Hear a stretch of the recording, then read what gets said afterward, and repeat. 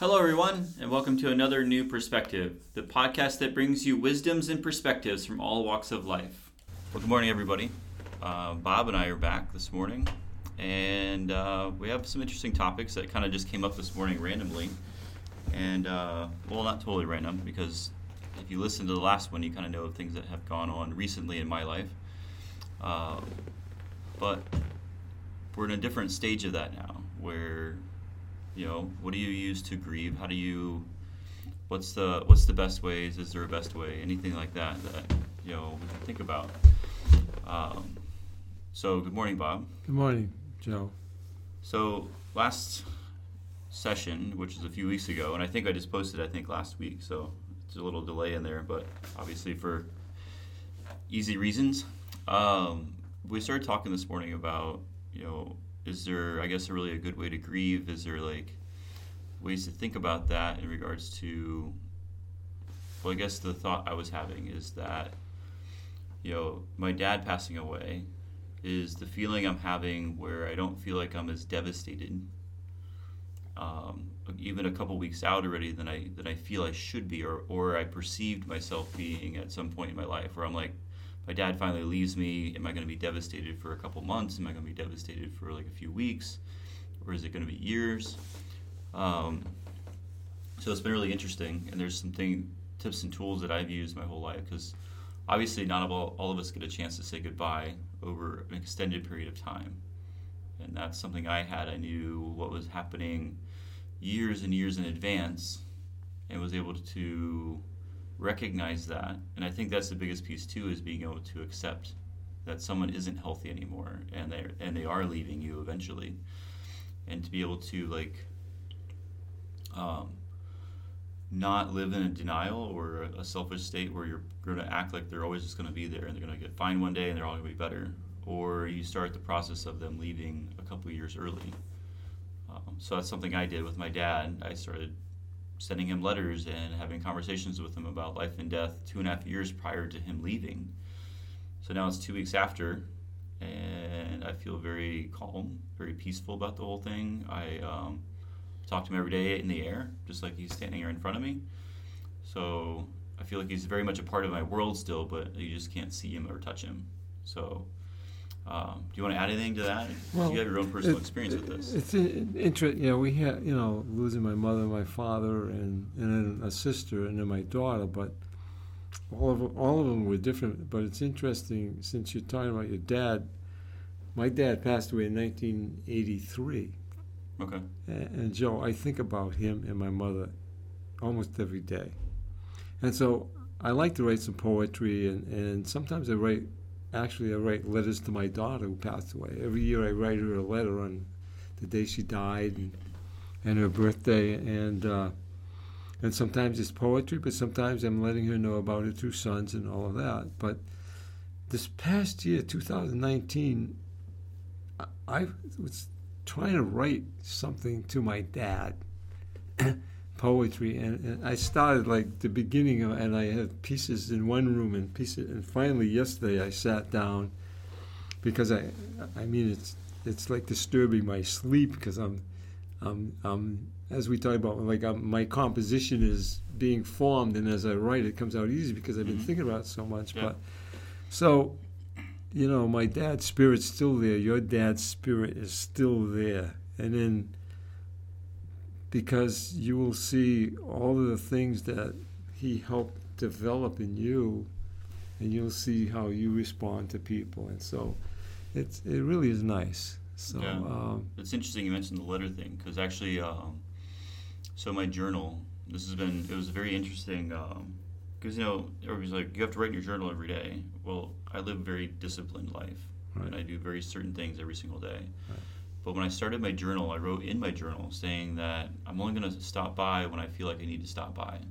I don't want to create a discipline out of something I found joyful or needed or whatever. Right. So I don't go in my journal every single day. I write in my journal when I feel the draw or feel the need to write in my journal. So it was the Tuesday before he went into a coma that I got a video of him running up the steps, chasing the kids up the steps. Now, after 3 strokes, to see someone run up the steps chasing kids, it was kind of like, oh my God, Dad's doing really well. Wednesday he fell on the ice. Thursday he was in a coma. Never came back out of the coma. Yeah. So in my journal, I see an entry. The last entry was, Dad's doing great. I'm excited. I'm going to go home for a whole week. I'll get to hang out with him, all this kind of stuff. Well, then the very next journal entry was me laying next to him, or sitting next to him while he was in a coma at the hospital. And then the third journal entry was me writing to myself and to him after he passed away. So it was like 3 journal entries that were like just mind-blowingly different. And here you are, amazing. Here you are in a coma, and here you are, now you're gone. But when going back to the letter thing, is what truly helped me was to, in my journal, I wrote a letter as if I was going to send it to him, as I was going to mail it to him. And I was very surprised how healing that was to write that letter. Knowing that it's not going to go anywhere. It's in my journal. It's not even actually going to be put in an envelope. It's literally just part of my world now. Yeah. Well, yesterday when I finished, I tried reading what I wrote, because it's like 2 pages to my wife. I couldn't. Couldn't you read it? I couldn't, no, because I was crying. Mm-hmm. So she read, and then I got up this morning. I made some changes, and I'm sure it's not going to be done yet. But with each experience I had with my father, my mother, my sister Mary, and my daughter, they're all different. And I don't want to reiterate what you and I have talked about a couple of times, like just watching how they are at the end of their life, it kind of comes back again. But it's interesting that with my sister Mary, was older than me, was really loved my father, and he had a business, and she was like 14 years old, and she was like the supervisor. She just loved it, and but she went into a coma, but she wouldn't die until the day of my father's birthday. Oh, really? Yeah. So she died May 26th. And it's interesting that in that particular year, Father's Day landed on my sister Mary's birthday. Oh, wow. I mean, so it's kind of a weird, it's kind of strange. And then with my mother, I'm not sure I talked about this before, but my mother had Alzheimer's, and as I did mention before, you go in, and I'm sure you did the same with your dad. You go in, and he looks like he's not even breathing, and you look up and you say, God, maybe it's time to take him. And then he smiles and you say, no, God, not yet. And then you come back, and then the next day he's just sad, and you say, God. And then the next day he's smiling. Well, with my mother, one of the last times I saw her, I was with my daughter, and we were supposed to go to a service by Rosie Greer, the football player. It was like a minister, and he was appearing in the city of Fall River, so Leslie wanted to go see him. So we went, and when we went there, the lead pastor said, I'm sorry, the paper had the wrong date. Rosie Greer's coming next week. But the verses he talked about was in the book of James, and I went home and I said, oh, man, that's why I had to be there, because it like applied to what was happening in my life. And then we went and see my mother, and her pulse, as I mentioned before, was so slow, and I said, Lord, take her. And then I think it was a Friday night, as I was going into my bedroom, Elaine was sleeping. It was about 11 o'clock at night, and we had a bureau, and I had a remote on top of the bureau, and we had a ceiling light and a fan, and I walked in the room, and all of a sudden the light went on and the fan went on, and Elaine woke up and she says, excuse me? That's kind of rude. I said, Elaine, the remote's on the bureau. I didn't touch anything. Yeah. And so I looked up, and I said, God, you're taking my mother. And 20 minutes later, the nursing home called me and said, your mother just passed away. So, and we never had an electrical problem. We never had to call out. Yeah. And then the other thing with my daughter was that at the end of her life, she had 2 boys, a 2-year-old and a 6-year-old, and her and her husband were struggling to keep the marriage going, and she was upset with him about a few things, and my 2 sons were up with her and stayed with her in a room, and she was with us. She died at our home. She had hospice, and she was looking up at the corner of the ceiling, and she was waving her hand, and she was nodding her head that it seemed like she was saying, "I'm not going yet. I'm not going." I don't know what was going on. And my son, who's a pastor dad, there's probably an angel calling her, and she wasn't going until the next day her husband came, and somehow they communicated, and whatever was going on between them was settled, and she passed away. Okay. So the three different instances that were very, very, or four that were very close to me, all had something unusual. Yeah. And you had mentioned that your dad passed away around the time of his happiest day of the year, Thanksgiving or something. Yeah, exactly. And then there's actually something interesting because my sister-in-law, she's always, when people talk about spirits and talk about like seeing the other side or being on the fringe or whatever, and I think some people are closer to the you fringe told me than about others. that. That was interesting. You know, and she's like, she asked my brother when they were standing there in the hospital when he was still in a coma, asked who these three names were. And these are the three names that were gone long before she was around in our family, and one of them long gone before I was even born. And she goes, "Kevin, who is Dale, Tim, and Arthur?" And he's like, "Well, that's his two brothers and his dad." And he goes, Why? Like, why? How did you even know their names? It's like, well, they're standing here in the room with us. And like they talk about that your loved ones come and help you across. Right. And the other thing that my uncle told me, his wife was dying of cancer, and they had been together 50-some years, and she, he goes, "You need to let go. I'll be fine. Like, you can just let go now and move on." And she goes, "I can't get across the bridge yet." And that's what she kept telling him. And he shared this with me on Thanksgiving after her dad passed away, and he came over and he says the last words she ever said to me was, "I've gotten across the bridge."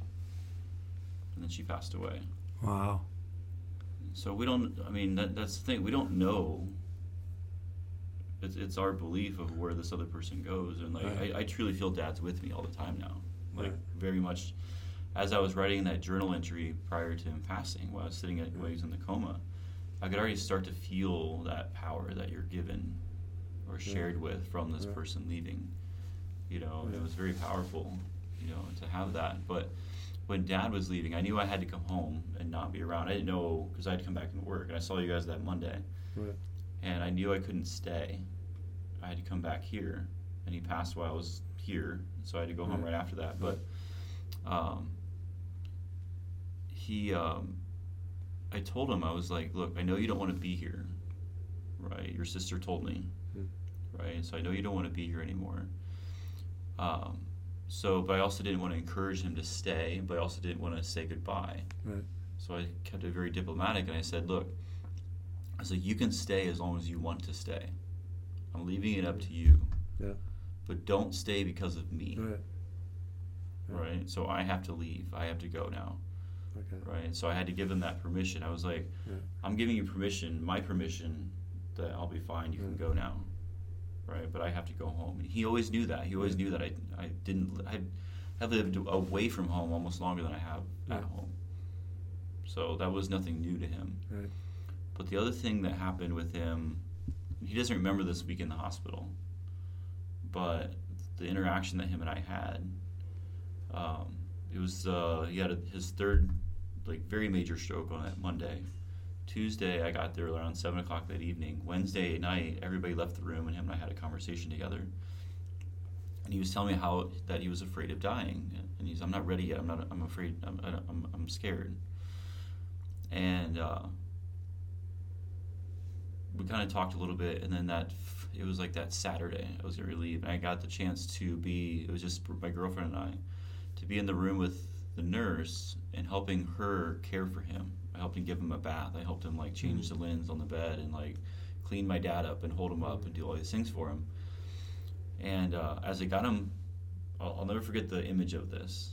Is when he was laying in bed, he looked like royalty. He was all perched up. He was clean. He was relaxing in bed, kind of perched up a little bit. Like everything was okay. Everything was good. Everything was just A-okay. Yeah. He was completely peaceful. Yeah. And I went over and I gave him a hug. And I looked at him And I was like, are you still afraid of dying? And he looked at me back in my face and he goes, not anymore. And that's the last thing I said. So he was able to talk then? That was the first, after that third stroke. Okay. Yeah. But I mean, he didn't talk very much prior to that, did he? Mm-mm. No. No, because we had just had random bits of conversation or whatever, Okay. But what was interesting was he was saying, and this is what I tell people all the time. Like when I was at home when he was in a coma, I talked to him like he was wide awake the whole time, and everybody thought I was a Looney Tune. They're like, "Why are you talking to him like that? He can't hear you, and he doesn't have his hearing aids in." I was like, "He can hear me. I know he can because that Wednesday night when I was in there." He was like, man, it was really overwhelming in here the other night. And I was like, you mean last night when I got here? Because it's Tuesday night, everybody got really loud when I got there. Like, hey, look who's here. Hey, you know what that is? Like, all this kind of stuff. And he goes, no, the other night. And I was like, Monday? He goes, I wasn't here yet. He goes, I know. So he was laying there unresponsive, completely unconscious. And everybody was, like, worried and, like, having all these reactions and all this kind of stuff. And he was laying there listening to all of this, unable to tell them to be quiet because he needed to rest. So he was there literally trapped in his own body, listening to everything in the room and couldn't do anything about it. Yeah. So it was like, I know he's listening to me, and I'm going to keep talking to him like I know he's listening to me. Yeah. So. I know, too, because our daughter Leslie stayed with us at the end. And all the small things were important. It wasn't the giant stuff. I couldn't wait to come home from school to make her a cup of tea. Yeah. I couldn't wait to come home and she said, Dad, can we go for a ride? I couldn't wait. I couldn't wait to do all the like small things for her. Like, so the moments were like, all of a sudden the moments become they're amazing. Really very powerful. Yeah. You know, it's too bad we don't think about that more clearly when things are really good. You know? Yeah, time in life passes so fast. Yeah. And like I would come home when Dad was still at home and everything was remotely fine. Right. But his toenails got really bad. It was mostly from the kidney disease and all the medicine he was on and all this kind of stuff. Right. But he couldn't do it himself. And it saddened me a little bit that he could never get anybody to cut his toenails for him. Right. So he said, someone said, go up and have someone do it professionally. Well, you go to a manicurist or whatever, and they're going to like try to polish your toes up because they're expecting someone to have like nice toes. Well, he didn't, because he had very bad feet, very bad toenails. Yeah. So I would sit there every time I came home, and I would help him clean his feet up. Yeah. And for me, like, it was very powerful to be able to sit there and like care for him. Right, and take that time because I don't live there. Right. So me coming home and then spending those weeks with him, that was every moment I had with him for that week was powerful. Yeah. Right, every conversation, every little thing that we did together, or. Now, did he do that for you when you were younger? Oh yeah. Well, see, he passed it on, so you did it for him. Oh yeah. Well, that was one thing I told him. Like, I mean, it kind of goes back, how we've lived most of our lives, not really growing up, but like through the history. Right. I'm the oldest son, right? So when I told him that Wednesday, and I told him again before I left, I was like, "Don't worry about your family. I will take care of them." I was like, and I felt like I was like passing the torch. Like, you've done all you needed to do. I'm fine now. Right? I appreciate everything you gave me, everything you taught me. Now we're we're gonna pass the torch, and I'm gonna care for you and make sure that everything you get right to the very end is everything that you deserve. Right. So, and that's kind of how I started processing that. Yeah. The other thing too, with going through that, I remember there's some things that my dad did that I did not like. At the end? No, in his lifetime. I Yeah. mean, he liked to gamble. Okay. And he came from such a humble background, so that he liked the track and he liked the dogs and he liked the booking numbers, and all of that bothered my mother and all of that bothered me. It didn't bother my older sister Mary, who she loved all of that. But so, and even when I was teaching, I told the student, "Look, do I make mistakes? I make mistakes every day. So take the good that I have Yeah. And the stuff that you think is bad, throw it away. And so the stuff that was good that my dad had, I used. And the stuff that I didn't like, I didn't use. And I'm thankful for that. He also smoked, and he quit because he had a heart attack later on. But I mean, I hated the smell of smoke. When he kissed me, and I just, so I don't smoke. You know? Yeah. And but I mean, he had many more good things, but the few things, and I'm sure the same with me. I have 3 children, and I'm sure there's some things in there that I'm not going to do this like that, you know. Right. Or I'm not going to do this like he did it. I'm going to change it a little bit. So, so there's so much good in everyone, and we're human. But also on another side of this, we have a friend who's a medical doctor, and this lady just takes the life. Hey, you live, you die. It's that simple to them, you know. You're not going to live forever. You live, you die. There's this. I had this. It popped into my head. You know, obviously, I have a lot of philosophical thoughts and stuff, Right. and it was right before Dad passed, and I was like, I'm not going to share that one yet because I don't think it's the right timing for other people. Right. But it's simple. It's like life happens every day until it doesn't. Yeah. You know, and you don't know. Like you're either in it, Right. doing it, living it, experiencing it, you know, and then one day you don't. Yeah. And my girlfriend, like, she has a really hard time with like traffic and stuff, and like I don't blame her. Like traffic out there is madness, Right. right? Most people aren't paying attention, even if they're actually looking at the road. Their mind is on their phone. Their mind is somewhere else. Their mind is so busy Right. that they're not present in the moment driving. Right. They're not in the now. Right, they're not in the now. Yeah. And but she's like, you know, I told her, I was like, why? I care, but I really don't care that much because, and it really upset her. And she's like, you don't care that your friends would get in a car accident and die? And I was like, no. I was like, I truly would be devastated and care and be sad if a really good friend of mine in Florida or Washington State or somewhere else in the world was killed in a car accident. Absolutely would. But I can't live every single day of my life worrying that all of my friends are going to make it home every single day. Yeah. I have to live now for me Right. and care Right. to a point that all of my friends are safe and care. Right. There was a way, I heard this years ago, that was characters caring just not that much. And how they explained that was like everybody, whether they're your enemy or you're not your enemy or whatever, is that you care for their well-being, you care for their health, you care for the health of their family, you don't want anything bad to happen to their world. But I don't have to care so much that they are taking over all of my life. Right. Well, if you get so involved in the worry, then you can't take care of yourself, and then eventually you can't take care of the person that you're caring about. Exactly. So you have to care for yourself too. Yep. It's that balance of like keeping that cup full. Right. Now, getting back to the moments. Yeah.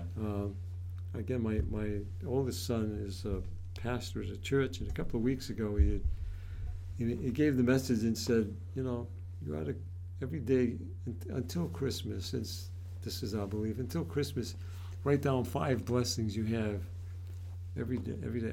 I've been doing that, Joe, and then it's like, oh my goodness, I'm not even out of the living room yet. Yeah. I mean, I wake up, I have a bed. Some people don't have a bed. You're right. I have a blanket. Some people don't have a blanket. I have heat, and it goes on and on. And we're sitting here, and I could walk to get in here. I could drive. I mean, so when you start to log that, then you become more aware of the moment. I say, oh my goodness gracious. Yeah, gratitude is incredibly powerful. I have so much. Yeah. I have millions of things. Yeah. It's not like hundreds. I must have. I can see, I can hear, I can talk. We can think, we can reason.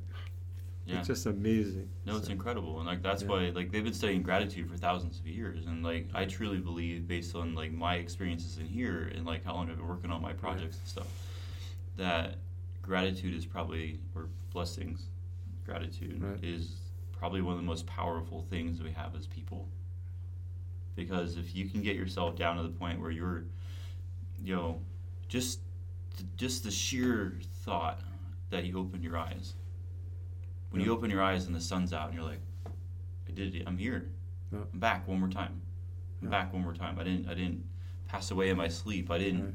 you know, whatever. Like, all of my family's still here. I woke up and, like, now you can keep, like, you start at the smallest little piece Yeah. that you can, and then each day you just keep expanding that. Like, I Yeah. have this, and I have that, and I have food, and I have a bed, and I have a house, and I have, like, Heat, you know, I'm warm. comfort, you have water, hot Yeah. water.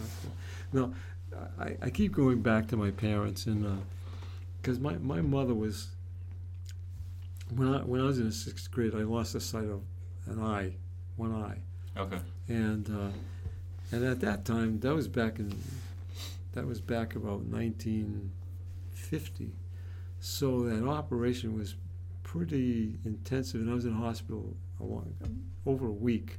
Oh, wow. Okay. So, when it was time to go back to school, my parents said, "Look, don't worry about getting promoted. You've been out of school, just do the best you can, and, it's to be expected." Well, I had a teacher, Mr. Vidian, who sat with me every recess, every lunch, got me caught up in like 2 weeks. Oh, wow. So, but I remember coming home from the hospital that day, and my mother was with a friend, and I was feeling sorry for myself that I couldn't see, and now I got glasses, and my mother said, it was a evening time, she says, "You get in that bedroom and you think about this. Some people can't see, period. You still have one eye, Bobby. Tomorrow morning when you get up, you have this all solved." Yeah. And the next morning I get up, it was all solved. And so my mother was always one, like, if you lose sight, one eye, Bob, you can still see. If you lost the leg, she said, you still got one leg. You can use Right. canes. If you lost both arms, she said, you can use your feet. Yeah. So she was always like, always making you see all the other possibilities that are there. That, sometimes people get wrapped up in themselves. And so she made me aware of, okay. Yeah, there's a good friend of mine actually helped start our festival group up, and he has that macular degeneration. Yeah. So he went from being able to see everything Yeah. to now he can see through like a pinhole basically in each Right. eye, and like Right. because he can still use the computer a little bit, but he has to be as blown up as he can get it Right. to be able to see it. Yeah. And he's going through a lot of depression right now. Right. I've tried to talk to him a few different times about it. It's like, trying to let go of, sometimes it's that whole, and I'm only speaking from an outside perspective. So, like, I can only see it from how I would perceive myself maybe thinking about it, but I've never been in that situation. But at what point are you still trying to hold on to the last little bit, or would you let go and start to process your life the other way? Yeah. Right, where you were like hanging on by a thread, trying to hold on to something that is leaving you. Yeah. Right, it's almost like how long do we hold on to our loved one? Well, when you get older, Joe, it's hot. It's I'm not sure, an and easy like thing. that's what's great because you can add to that It's perspective. not an easy thing to get to an age and realize I can't do this anymore. I got to give this up, Yeah, But again, where we live in a senior development. We have our own home and all of that, and we're very, very active. But I was riding my bicycle yesterday, and sometimes I get frustrated because I can't ride it as fast or as long, and then I see a lady in a wheelchair walking her dog, yeah, or then I'll go to the club and we have a swimming pool, and I might be struggling. And then I see a man walking with a walker. His legs can't even move, and he's going to go work out. yeah, And somehow it's, again, it's like perspective and realize that, oh my goodness, because we have so much. And you might lose some, but we talked about this before, but still, your father still had so much. Oh yeah, At the end, and you wonder, wow, I didn't realize they had all that stuff yet. yeah, I mean, not physical stuff, but like physically for the body, not material stuff. But it's just yeah. Well, so one of the most beautiful things that really hit me with being home and watching the whole process Yeah. was realizing how much of a local celebrity he was. I mean, we had easily, on the low end, at least 300 people that came to the visitation, Yeah. if not way more than that. Yeah. The church was relatively full. We had, he worked at the county garage. That's how he rolled those dump Yeah. trucks and stuff. And my sister went up to the county garage and they're like, hey, would you guys be interested in having a snowplow in the funeral procession? So we had the lead car, a snowplow with all the flashing lights on, and then the hearse, and Yeah. then the rest of us. Yeah. And it was one of the coolest things. And my mom talked to Nice, one of the nice. guys at the county garage because they had to put names in a hat to figure out who was going to get the honor to like drive the dump truck. Really? And Wow. I talked to my mom, I think last night or the day before. I think it was Sunday or Saturday. And she goes, I saw one of the guys from the county garage, and he was telling her there was 30 people, 30 men, put their names in a hat to find out who was going to get to drive the truck for my dad's funeral. That's fantastic. Right. I mean, this is all stuff you didn't know I didn't know. about your dad. You know? Yeah. Yeah. His own life. He has his own life.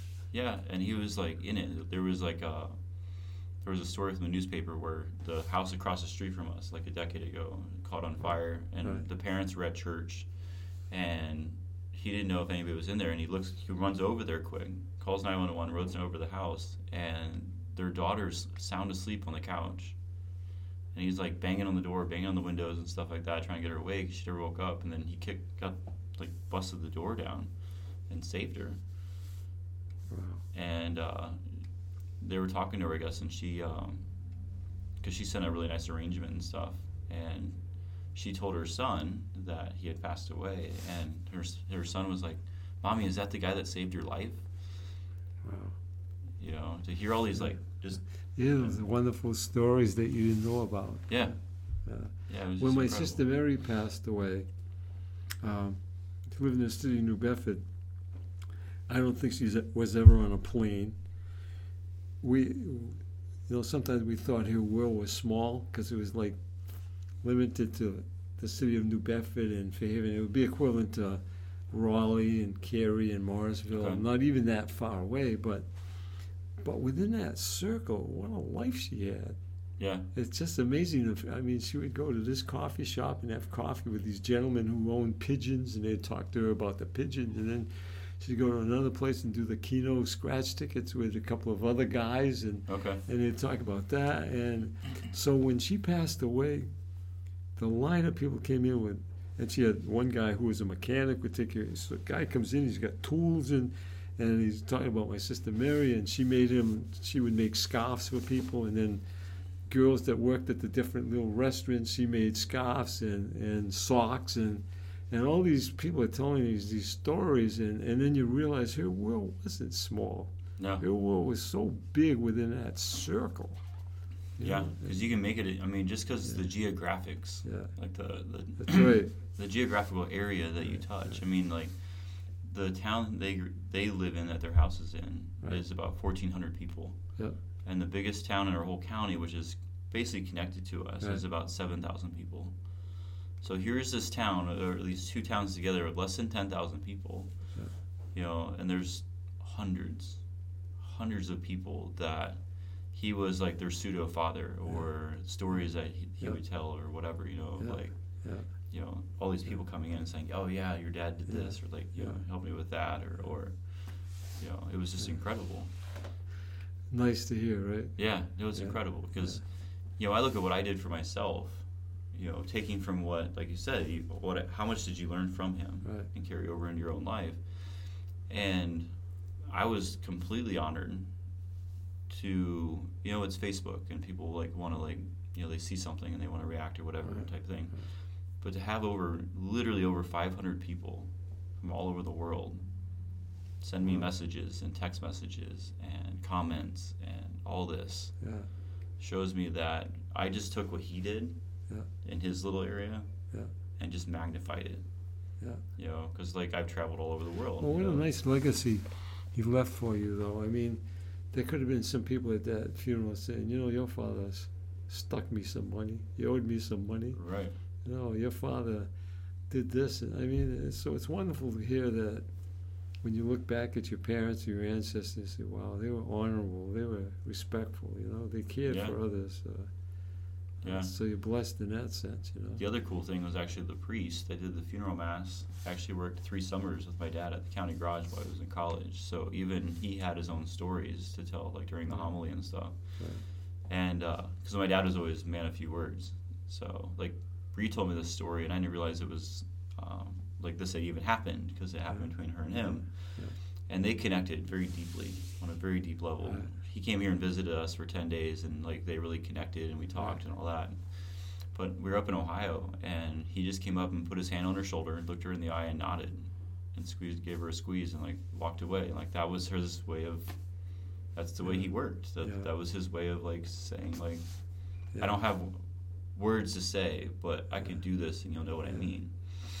And the priest is saying, whenever he would never want to argue or like deal with anything, so like he would just like listen for a little bit, and he'd go, and like wave his hand at you and walk away. And he's like, same thing with like the people would be standing around this hole, like not wanting to jump in there and do this job because it's dirty and gross or whatever, and then you want to do it, and he would just jump in there and just start working. It's got to get done, so we'll either do it now or do it later. But rather than push it off to someone else, I'll jump in there and do it myself. If you guys aren't going to do it, I'll do it. Yeah. I'm not sure. I hope I'm not being redundant, but no, not at all. I told you that I graduated from high school and worked in a mill, and then I was a milkman. Yeah.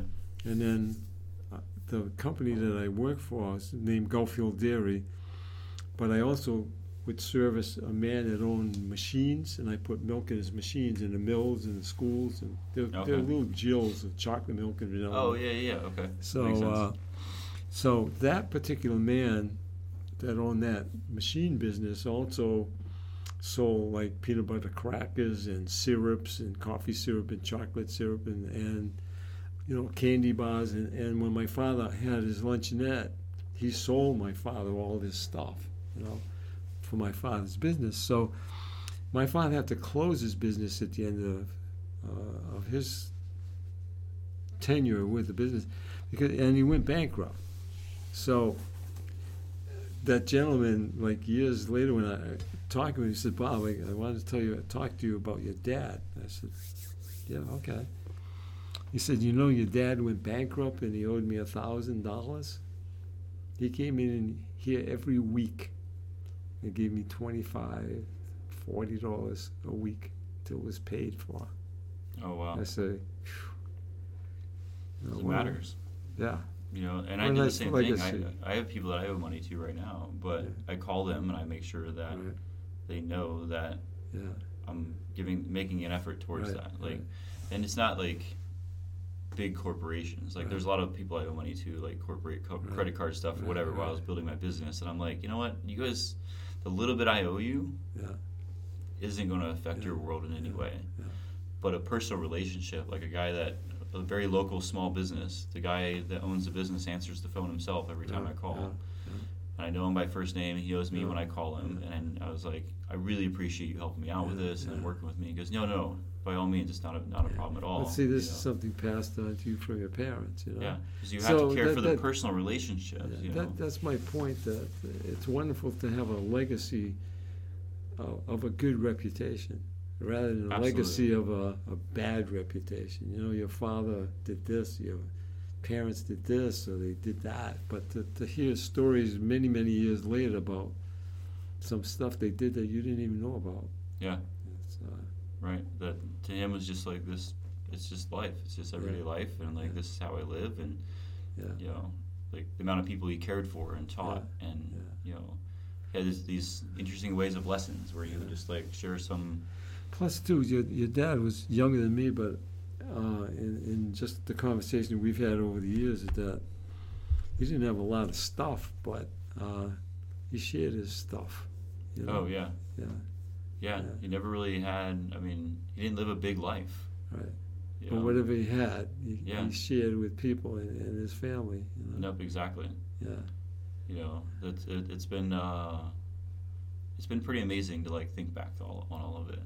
Yeah. Already, and there was something I mentioned right before we started recording this was I've been going to this thing. It's a international organization actually called Death Cafe, and it's people that are around death as an occupation, whether you're an EMT or you're a funeral director or you're a nurse. There's an oncology nurse there. There's death doulas, and there's all these different people. And we just have food and coffee, and we have roundtable conversations and different things about the topic, and it makes it more normalized. Like it's just part of life. Yeah. We're going to talk to it just like we're talking about business or talking about whatever, and it's just like it creates this normalcy to it. And I was really blown away, like by doing that 4 times, leading up to everybody hearing my story when I do my introduction. Like I'm here for my dad because of all the things he's going through, and I don't know when he's going to leave me, and I just want to make sure I'm ready for when that happens. And to share that story with them.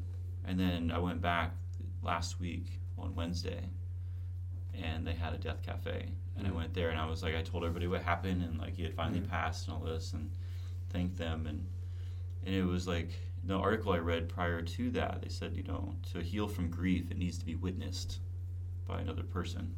You can't grieve. You can grieve alone, but the healing comes from sharing. Yeah. And to sit there in front of 40 people, and to share my stories of the funeral, and share the beautiful things that we did for him, and like different experiences was so incredibly powerful to me. So heal from that. For people that are letting you, because some people, we start even bring up anything about death, and they're like, well, I don't feel like talking about that right now. So, but to have 40 people that are truly, like, I had a lot of people come up to me afterwards, they're like, I really want to, like, I was really impressed by how you explained your experience, or how, like, what you did and how you said it and different things like that. But one of the things in my head that I was preparing for a year was to be able to stand in front of church, in front of everybody, at the podium, and be able to speak proudly of my father without being overly emotional, without breaking down, but be able to stand there and go, here's a man that deserves this honor of me being able to do that. And that was my goal for a whole year, was to be able to do that. On the other side of this, Joe, it was easier for me to deal with the death of my mother and my father. Not as easy with my sister. Very difficult. Losing a 38-year-old daughter. I can't even I can't even fathom that. Not supposed to happen. Yeah. So difficult. Yeah.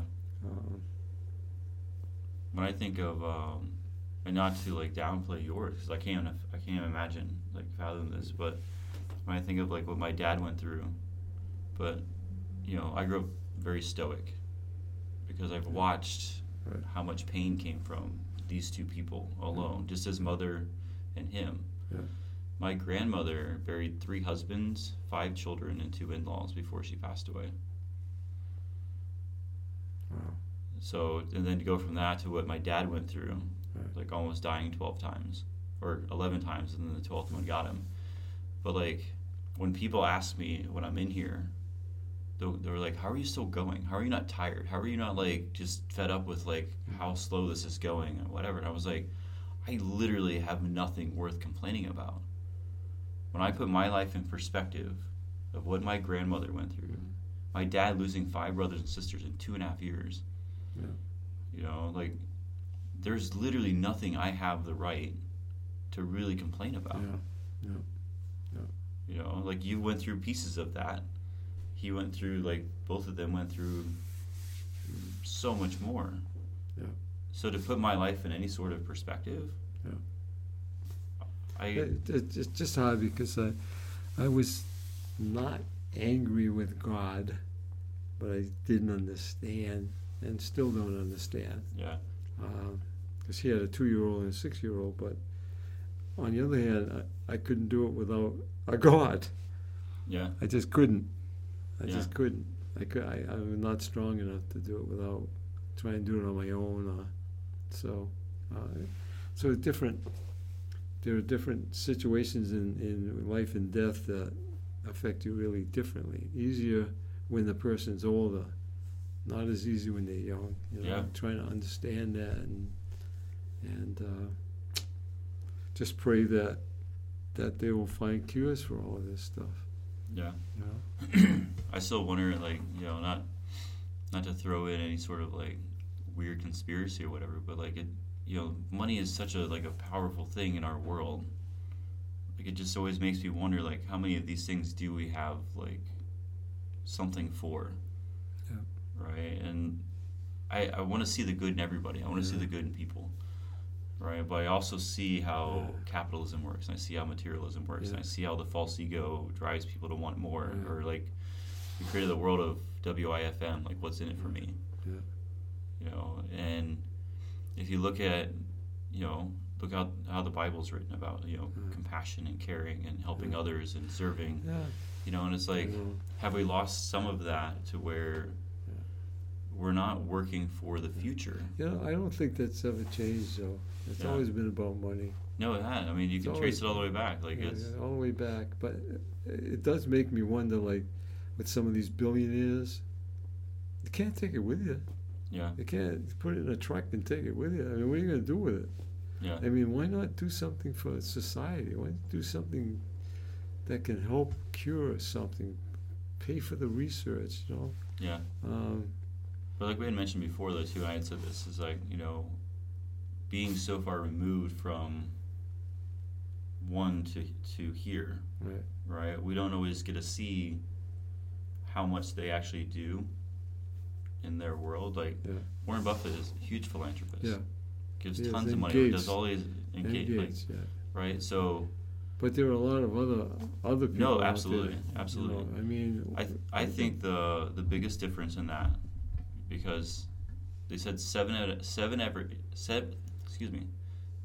of 10 billionaires are self-made. They fought like hell to get Right. where they've gotten to, right? And the difference you see is the people that fought like hell are the ones that give. are the ones that give. Right. The ones that were given billions Right. and never had to work for it and never had to become a Right. truly genuine grateful person. Right. Right? Because I see the difference. You see the people that win the lottery that go bankrupt in 6 years. Yeah. Right? Because they didn't fight like hell to Right. get there. Right. They were just given it. And they didn't know how to deal with Right.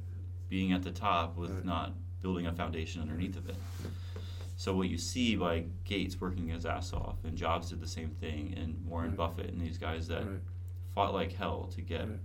to where they're at, have a tendency to give the most back. Yeah. You know, because that's what there's a woman that Spanx. I don't know if you're familiar with those. They're like an undergarment for women, and she was the youngest female billionaire. And she used to hide out in the Circle clothing racks at the department stores, and she would hide out in there and like kind of sneak out and like sell people her stuff at the department store because they would know we would carry her stuff, Yeah. or she'd hide out in the elevators and stuff. Right. But one of the quotes that she had I really liked, it said, "More money only makes you more of the person you already were, because it just gives you more resources to be able to do more of what you wanted to do to begin with." She goes, "One of my favorite things to do is to walk into a restaurant and go up to the front desk and pay all the tabs in the whole place and then Yeah. walk out, Yeah. and not say a word to anybody." Yeah. Right? And nobody knows what happened or who did it or anything. Right. You know, so I think that's where Yeah. that separation is, because kids that are there's Joe Rogan says this in one of his podcasts where he said, you know, show me a great man that's a son of a great man, right? Because if you have a trust fund for your trust fund for your trust fund for your trust fund, Yeah. you're never going to struggle. Yeah. You can just flail around through Yeah, life and that's like a good point. you know, and no matter what you do, you always have a backup. You always have something to get you out of it. You always have some way to buy your way out of it. So you lose that compassion or that struggle or that gratitude for the smallest thing. Yeah. It's like, I can buy anything I want. I don't care about you guys. You little peasants, you live down there, right? Yeah. So that's kind of how I separate those people out that way. Yeah. You know, because I saw there's a picture floating around of Jeff Bezos in 1994 sitting at his desk with his handmade Amazon banner on the side of his wall. And that's how he started. He drove every package himself down to the post office in his Blazer and sent it out. Like, that was the beginning of Amazon. Yeah, You know? amazing. Yeah. And he fought like hell. He never gave up. He just kept evolving it and studying it and working with it, and you keep building this thing. It's no different than you're building a giant art project. That's why I call it mine all the time. It's my adult art project. But you're never actually done molding it. It's like a sculpture that's your life work. That's a sculpture. You know, and you just keep working on it. You don't know what it's going to turn into. Never done. It's never done. Yeah. You know, or people are like, if you want to open a coffee shop, you can open a coffee shop and watch all your competitors and go, here's your coffee shop, right? They do all this. You all talk to all the people that have already done it. You know, so all the systems are kind of in place, and you're like, okay, you need to buy this, this, this, this, and this. And hire your staff, teach them, done, you're open. Right. But when you're creating something that doesn't exist, it's never done. And that's what you get that feeling out of. It's like to build this thing that's new. Okay, that didn't work. Let's try a little bit more of that, less of this, and you're constantly like you're steering your ship, this giant ship, around. You know. And then when you're doing that, then you could get people on board to think the same way as you too. Exactly. And that's not always easy. No, not at all. You know, because like the way I work in here is that around the idea that they said be the change you want to see in the world. And I hold fast to what I feel the world could be. Yeah. And that's why I don't change. But going back to Dad, that was him. He always had his hands in something. And he always was learning something. Yeah. Because you never know when you learn that one little thing, how much you're like, oh shit, because I learned that. If I can take this little nugget off of what I just learned out of that and use it for this. Yeah. And you just keep going, you keep building this thing. Because he always says, I'm the jack of all trades, master of none. You know? And like, I don't feel I'm a master of anything. Yeah. I feel like I would say, the more I learn, the less I know. And the less I know, the more I learn. Yeah. Because the more you keep figuring it out, and I'm sure the point where you're at right now too in your life is like, sometimes you've learned so much you feel stupid, where you're like, you realize you still don't know anything. Well, yeah, I'm at a point I say, whoa, geez, there's so many things I don't know, and then there are things I just realize. Wow, I feel blessed to get to this point, 81, and just realizing this. Yeah. Wow. Yeah. Thank you. I mean. So there's a question I thought I had this morning, and we'll actually end it with this. Is let's pick an age. Let's say you're 81 now. So I think a good age range for people right now, if you could go back to 16, 16-year-old Bob, and you're 81-year-old Bob now, what is one lesson that you would tell your 16-year-old self that you feel would help you the most through your life? Oh boy, let me think of that a minute here. Yeah. I was going to say, because I didn't go to college right away, but I did go anyways. So right. I'm not sure that the right timing that I did go was the proper time. We've talked about this before. Yeah. I'll have to think about that one, Joe. Maybe that's fine. We can come back to that one next time. So what was the question again? If I was 16, we'll say, what would I change? Well, no. One lesson that you've learned between 16 and 81, that if you could go back to 16 and tell yourself, remember this lesson, don't ever forget it, that would help you the most times throughout your entire life. Whether it's how to manage money or how to find gratitude or find... Yeah, that's a good point right there. Or to be in the moment.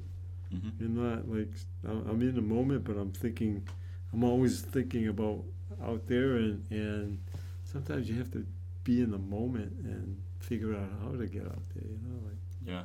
That's a good one. Yeah, because I think that really, I think we can dive really deep into that one and really kind of we can do our whole next session on that. Yeah. Because we can think of a lot of different lessons that we've learned in our lives and how it would have impacted something differently. One thing of mine is the one I just mentioned was teaching your kids how to manage money. I've made a lot of money in my life. And when I look back, I'm like, where did it all go? But then I look at people, like, I always had friends in high school that always had thousands of dollars in their savings account and all this money all the time. I'm like, how do you guys have all this money? Like, I work all the time, but I have no money. Yeah. But my parents were never big on, they wouldn't discuss finances, they wouldn't discuss money, they wouldn't discuss things like that. So we just never learned about it. And I'm like, if I think about, like, the 7 years I made $70,000, but I was in my early 20s. I mean, how much do you know in your early 20s about having $70,000 a year, right? But if I would have had that and invested it the whole time, where would I have been now, right? That would have changed the trajectory of the rest of my life. Yeah. But maybe I wouldn't have worked as hard the last 10 years building what I'd have through struggle and through fighting to get there, instead of having like, oh, I have $1 million in my investment account, I can just build my company, and then like now it's bankrupt in 2 years. Where right now I've fought like hell for 10 years to build something with little to no money. Yeah. You know, but I think that it's just one of those things I wish I would have known a little bit more about earlier. That would have maybe changed how I looked at other things.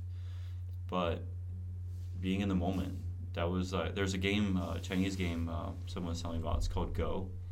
It's just a board game with all these little black and white little beads, basically, and you play this game. And this guy told me this because he teaches it at Montessori schools. And he said this rule of the game, and it really plays into being in the moment, right? He goes, if you try too hard to win, you'll lose. Yeah. Right? And that's that being in the moment. That's being like, if you're enough in the moment and you're going, okay, so here's where I'm trying to get to. Here's my end game that as far as out I can see, maybe it's 3 years out, and reverse engineering backwards. And now I'm in the moment I'm in, and I'm trying to get to where I'm going. That's my aim, right? And if you're enough in the moment, every tiny little right or left or yes or no or good or bad or how you treat somebody or whatever keeps you going towards your aim. Yeah. But if you're not in the moment, you're going to miss one of the simplest things that could have aimed you a different direction or kept you going in the right direction.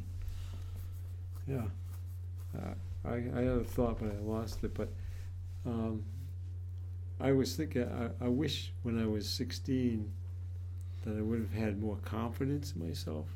Yeah. Because my whole lifetime, I have felt like I'm okay.